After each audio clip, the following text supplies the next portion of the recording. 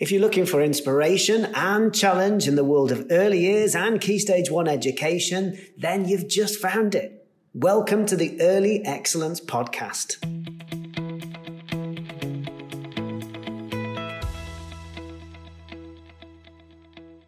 Just before we get started with the podcast, I just wanted to let you know about our free Early Excellence room planning service.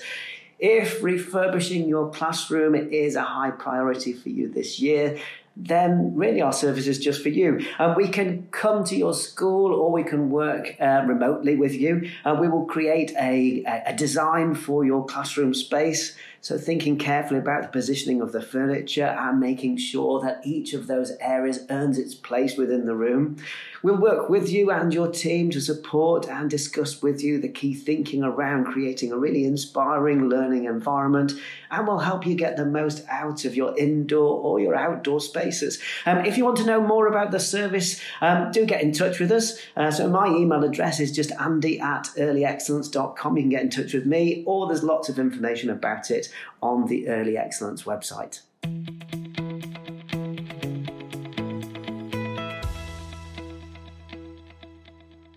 Hello everybody, welcome along to episode 34 of the Early Excellence Podcast. On the podcast this week, we've got me, Andy Burt, and my colleague, Luella Ivans.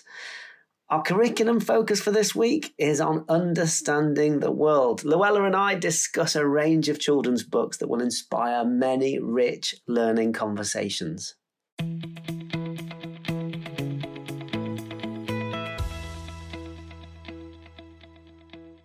Okay, so we're going to be talking all about understanding the world. And in particular, we're going to focus in on using books as a great opportunity to share with children concepts and ideas and discuss concepts and ideas with children using books as a starting point. Often, I think the most effective settings that I've worked with or I've visited or I know about their practice often are settings that I think are really prepared to see those starting points, even quite often the really little starting points that come up in conversations through books, through stories, through sharing different things with children. I often find that the most inspirational practice is where settings are prepared to absolutely run with it, to run with an idea or concept, often using a book or an illustration from a book as a starting point. We talked on the podcast a few months ago, actually, to Maeve and Jasmine from Co-op Primary Academy, Oakwood in Leeds. And they use books particularly effectively, I think, really effectively, to share ideas and concepts with children.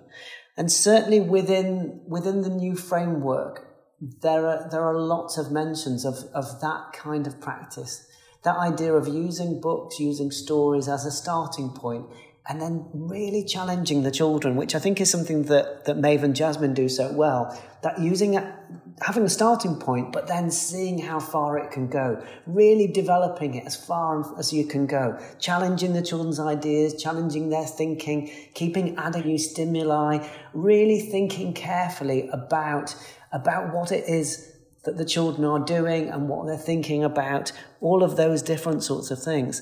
So there's lots within the new framework here. What's important, I think, to recognise is that whenever we're sharing books with young children, books don't usually fit neatly into that kind of just one straightforward idea that this is understanding the world. They're far more holistic than that, that usually within a book, you've got 1 page or 2 pages that might be about that might support you in focusing in on one concept. But then you turn the page and actually we're talking more about something like PSED, for example. And that it's that combination, that holistic nature that I think is important to embrace really when we're talking about effective EYFS practice. Things don't fall into our laps as neat packages in terms of the framework. But that doesn't mean to say that we should steer away from them. I think we have to have that awareness of the holistic nature of children's learning, but also the holistic nature of children's books. And often the best books have that holistic nature to them. I think you've got one of the books there, Luella, that you picked out. Is that right? Yeah, absolutely. I think one of those books that really comes to mind when we think of that holistic nature is is Oliver Jeffers' How to Catch a Star. It really is such a lovely book, and I think it's often used really, really effectively to support the teaching of personal, social and emotional development. But when we're thinking about understanding the world, this book really does have a lot to offer as well. So I just wanted to share that with you, really. It's such a lovely book, and if you haven't read it, definitely recommend you do give it a read. It's about a little boy who absolutely loves the stars, and he watches them from his window every night, and he wishes he had one of his own. And he talks about how the little boy plays hide and seek with the star at night, and he thinks the star is his friend.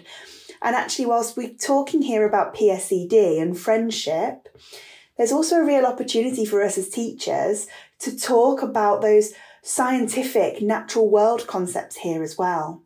So why does the boy think he's playing hide and seek with the star? What might be happening? Talking about day and night, and actually talking about that idea of the star being there all the time, but it's not being able to see it in the same way all the time. And there's lots of opportunities within that book to further talk about understanding the world and that idea of the natural world. And it is such a lovely book. I mean, it goes on to talk about how the boy gets up early to try and catch the star. He sets out at sunrise to see if he could find the star. So you can talk here about the timings of the day, and there's opportunities there to broaden that into seasons as well. And it goes on to talk about just before the sun was about to go away, the boy saw the star. So again, you can talk about why that might be. And you can talk about how the boy could try and catch the star, because that's the theme of this book. He wants to catch the star from the sky and bring it down to be his friend. So he tries lots of different ways. He tries to lasso the star using a life belt. Lots of imaginative, creative thinking going on here as well. And he talks about how he might fly up in his spaceship to get the star. Perhaps he could use a seagull to help him get the star. And actually then towards the end, it talks about how he notices something floating in the water and how it was the prettiest star he's ever seen. It's a baby star.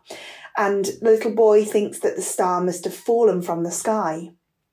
So again, there's a real opportunity here for you to talk about that idea of reflection and those natural processes that happen within the world. And actually what the boy isn't seeing is two different stars. Instead, he's seeing one star and its reflection. And then it goes on to talk about how the boy might reach that star. And he watches and waits, and actually the star washes up on the bright golden sand at the end. So again, opportunities there to talk about tides changing. It's packed full of understanding the world concepts. And what I would say, and I'm sure you'll agree with me here, Andy, is that it really is about unpicking these books and really thinking about what can we explore with the children? What are the possibilities that this book offers?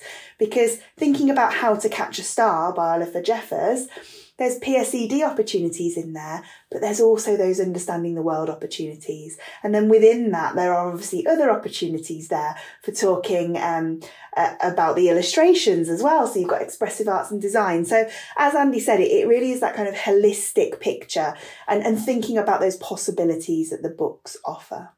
Yeah, absolutely. And it's a fantastic story too. I think what really sort of settings like Co-op Primary Academy, Oakwood apart are those depths of conversations that they tend to have, where they keep going with an idea or a concept, like using a book like that and then seeing how far it will go. So that kind of approach, that in-depth project approach, I think is so fascinating. If people are wanting to know more about it, actually, we talked to, as I say, we talked to Maeve and Jasmine from Oakwood just a couple of months ago, and it's there on the podcast. So they're talking about their book, which is called Rainbow Birds, which details their practice and details how they go about using books or artwork or photographs as a starting point for discussions and conversations. So yeah, really interesting stuff, and certainly books like that are fantastic too. I've picked out. You've got that Oliver Jeffers book, which is a fantastic storybook. I've picked out non-fiction books as well, because I think that we often focus in on stories, but we don't necessarily think enough about non-fiction books too. And that, actually non-fiction books will often be really fascinating to children. That children will often focus in on one particular page, something that interests them, something that fascinates them, or maybe scares them. I remember my own children, we used to have at home on our bookshelf, we used to have this family first aid book, and it had within it a page, within this family first aid book, it had a page on bee and wasp stings. And I can remember one of our boys, I think it was our middle boy, Harry, he found it fascinating. He just wanted to keep going back to it. It was a book that wasn't, of course, designed for children, but he found it fascinating. And I think it was partly because he was quite scared.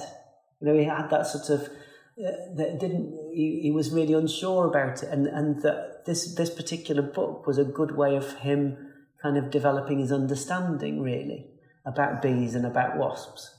So I think non-fiction books, provide something a bit different too. I think it's quite interesting. So I've picked out a few books. So one particular book is this book here, which is called The Usborne First Encyclopedia of the Human Body. We'll put a link to these books on the information from the podcast, so you can click on them and go straight to them, so you can see them and explore them yourself. But this book is great in that it is a non-fiction book. It is designed for young children, but it's also not afraid to go into real depth. So you've got a diagram of the human heart and how the human heart pumps blood around the body, about feeling for your pulse, about all sorts of different things. So breathing and breathing problems, breathing in terms of your lungs. What do your lungs look like? Where are your lungs within your body? Breathing problems in terms of needing to use an inhaler, which of course many children will need to. All sorts of different things, exploring your teeth, exploring food, eating food, water within your body, all sorts of different things, how your kidneys work. So real detail here in terms of the human body. So I would really recommend this. I think that this is the sort of book that will draw children in terms of asking questions, wondering about things, and having that real high expectation for children in terms of curiosity. So a fantastic book, The Usborne First Encyclopedia of the Human Body. I definitely recommend that. And then to go with that, I'd actually go with other smaller books that actually tap into children's interests and questions and fascinations. So you'll often find that there will be a child who has an experience of being in hospital within your class, either because a family member is going into hospital a lot or has been into hospital, or they visited somebody in hospital, or maybe they've been in hospital themselves. And Child's Play have brought out a book called Hospital. So it's called First Time Hospital, and it's illustrated by Jess Stockham. And it's a really straightforward book, really simple book, but at the same time goes into quite a lot of detail about the different things that happen within a hospital. So waiting in the waiting room, from that to having a checkup, to waiting for an X-ray and looking at the X-ray machine, looking at the X-ray on a screen, talking about the idea of having an operation and maybe staying the night in hospital, people visiting other people within hospital, all sorts of things here that many children will actually be quite familiar with. And so that book, First Time Hospital, illustrated by Jess Stockham, I definitely recommend. And then another book about people who help us. There's a series of these People Who Help Us books. This one is by Rebecca Hunter, and it's called Nurse. And it's by Tulip Books. Tulip books. And there's a whole series. There's one on dentists, one on doctors, one on firefighters, one on lifeboat crew member. There's one on police officers, vets, farmers, all sorts of different things here that you can use. And again, there's real detail there in terms of the different roles of the different people that they focus in on. Okay, so I think we're thinking about non-fiction books and how you used them with your class. Is it possible to use non-fiction books as part of small group work?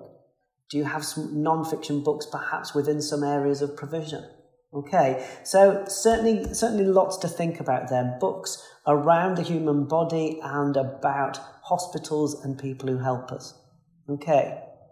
Luella, have you got others as well there to share? Yeah, absolutely. I was thinking more down the natural world route again, and thinking about some of those concepts that you were talking about that children might be familiar with, but might not have a depth of knowledge in. So I always think one of those is children are fascinated, aren't they, by sea life. And it's always a topic that lots of people touch on because children are naturally interested in sharks and they're naturally interested in crustaceans and things like that. And you will see children gravitating towards small world that involves water play and thinking about sea creatures. And I think when we talk about the natural world, it's important that we really think about providing children with concepts that are familiar to them, but also providing them with information about things that maybe they only have a little bit of knowledge about, so we can extend that thinking. So one of the books that I love and I think does that really, really well is Commotion in the Ocean, and that's by Giles Andrea. And it is beautifully illustrated as well. It is so beautiful. But this book's lovely because it picks up on it talks about sea creatures in detail, and it picks up on those sea creatures that children have probably been exposed to through the media. They may have seen them on TV or in films, but they don't know much about them. So it gives children a little bit more information, and it really describes those creatures in more detail. And I think it's lovely because, as I said, it is beautifully illustrated, but the illustrations really support that understanding of the world as well. So, for example, where it talks about crabs and turtles, we actually see the crabs and the turtles on the beach. So we can have those conversations about, are they sea creatures, but they also live on land? You can have those conversations around categorization as well. So there's lots of opportunities for talk. And this book really encourages communication and talk.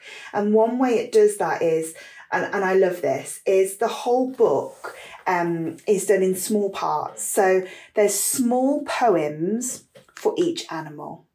And I think that that's really nice because it isn't overload about one animal, but it covers lots and lots of animals throughout the book, but in a really fun way. So we know that rhyme and poetry and talk and conversation are a huge part of the new framework. And actually, these books really, they do that job for us. They talk, they use really good vocabulary. It's high level. It's really interesting. They use rhyme. And it just prompts some really good conversations with children. So I'll give you an example of one of the rhymes that's in here. So it says, it's about dolphins. And it says, the wonderful thing about dolphins is hearing them trying to speak. But it's not, how do you do? Like I'd say to you, it's more of a click, whistle, squeak. And I think that's really nice because it describes dolphins really well. It's really child friendly. But it also gives them a little bit of information about dolphins that they might not have already known about the way that dolphins communicate. So it is a really lovely book. And it's really nice because it's got facts in there, but it's delivered in a really child-friendly way with the poems and the rhymes. And again, I wish I could show you this book because the illustrations are really beautiful. But as Andy said, we will put a link in for you to be able to have a look at that. So that's Commotion in the Ocean by Giles Andrea. And linking in with that, there's another book that I think sits really nicely alongside Commotion in the Ocean. And as a teacher myself, I used to use these two books hand in hand. And the other book is Billy's Bucket by Kes Gray. It's a lovely book. And now this is more of a narrative. So it's in a narrative style. And Billy is desperate for a bucket for his birthday. And his parents are a little bit taken aback. You know, they're saying, well, you can't have a bucket for your birthday. You have to have something a bit more interesting. But he really wants this bucket. So he goes to Buckets R Us, which I think is a fantastic name for a shop for buckets. And he goes and chooses his bucket on the shelf. And there's maths in here as well. He talks about the location of the bucket. The one that I want is 19 shelves up, 78 along from the left. So there's opportunities to talk about maths in there. But the concept of this book really is that Billy gets this bucket for his birthday that he really wants. And once he fills it with water, his parents think his imagination has gone wild because Billy looks into the bucket and each day he sees something different. So on the first day, he says, wow, I can see a rock pool with crabs and seaweed and little shrimpy things. So again, it links in really nicely with that Commotion in the Ocean book and that idea of the natural world and sea creatures. But it's delivered in a narrative form. And the book goes on for Billy seeing different things in his bucket each day. There's a shark in there. He's seen a stingray and clownfish and a shoal of barracudas. And he thinks he's seen a mermaid as well. And this book goes on with his parents not believing him and thinking he's being really silly. And then it turns out at the end that he wasn't being silly at all. And when his parents borrowed his bucket, a huge whale appeared in the middle of the road. So there's some real humour in there as well. It is a lovely book and it really does draw children in.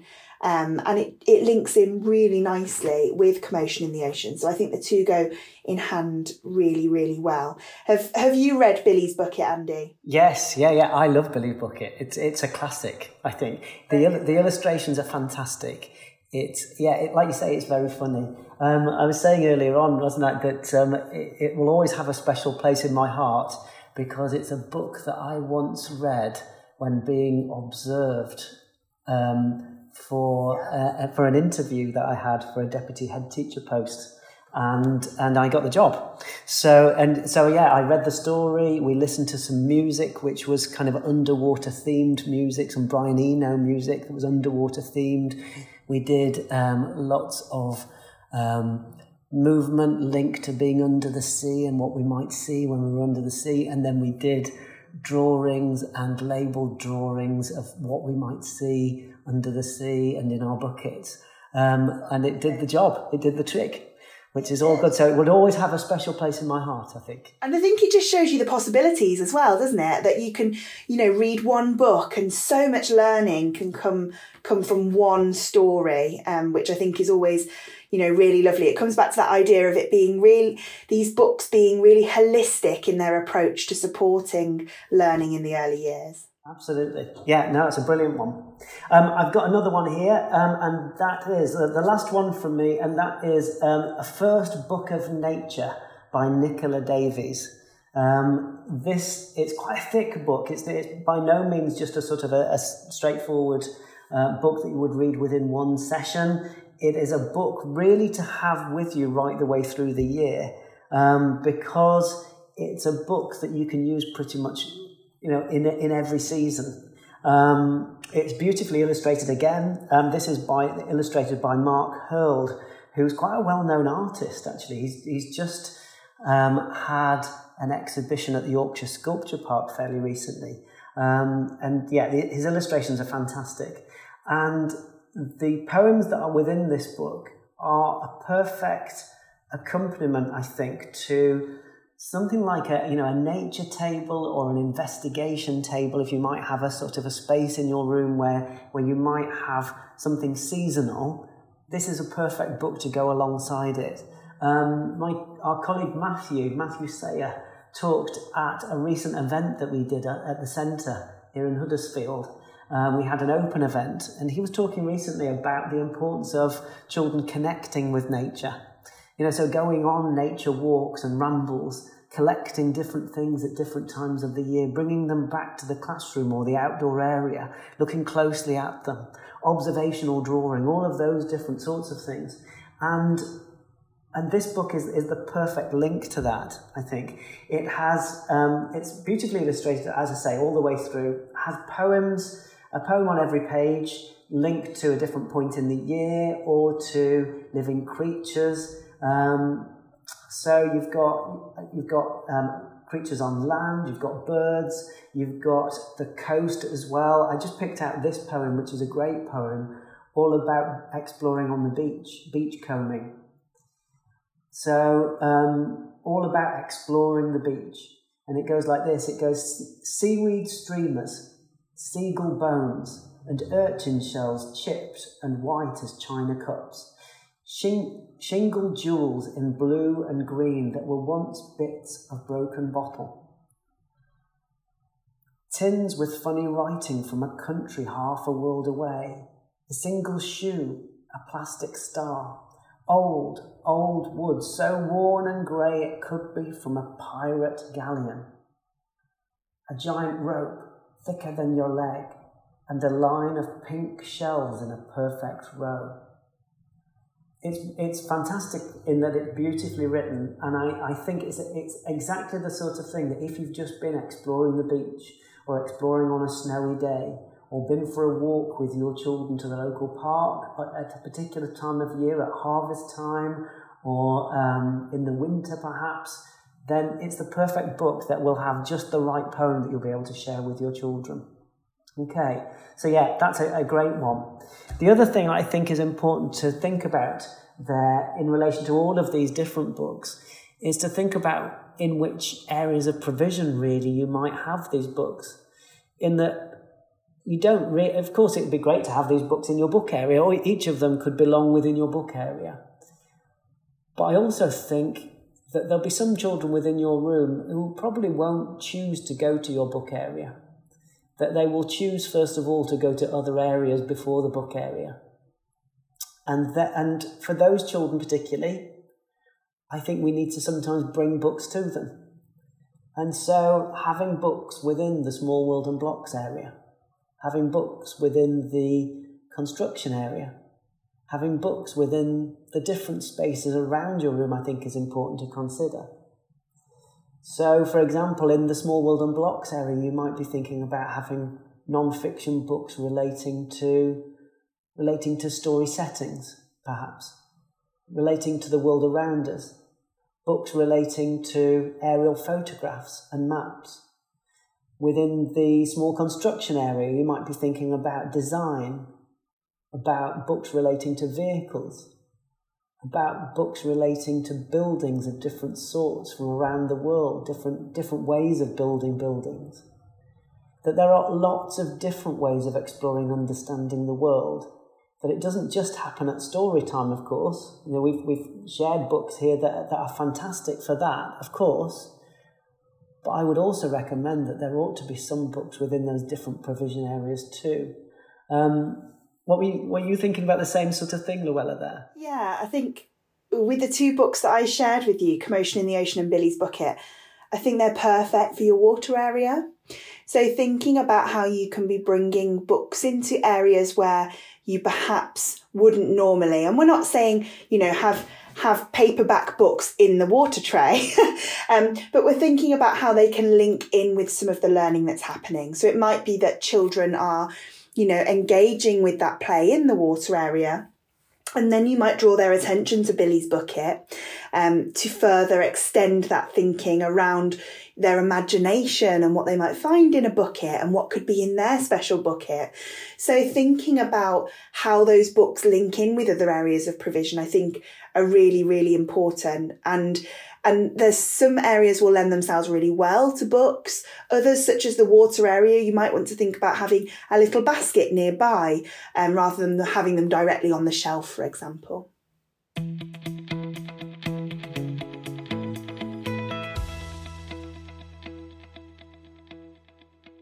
So there you go. Lots of books there that are great for extending children's understanding of the world around them. Now, if you found the episode useful, then please do share it with colleagues and online as well. There's lots there that I think will support new teachers or early career teachers. And if people are just looking for a bit of inspiration in terms of how they can use books to support children's learning in different ways.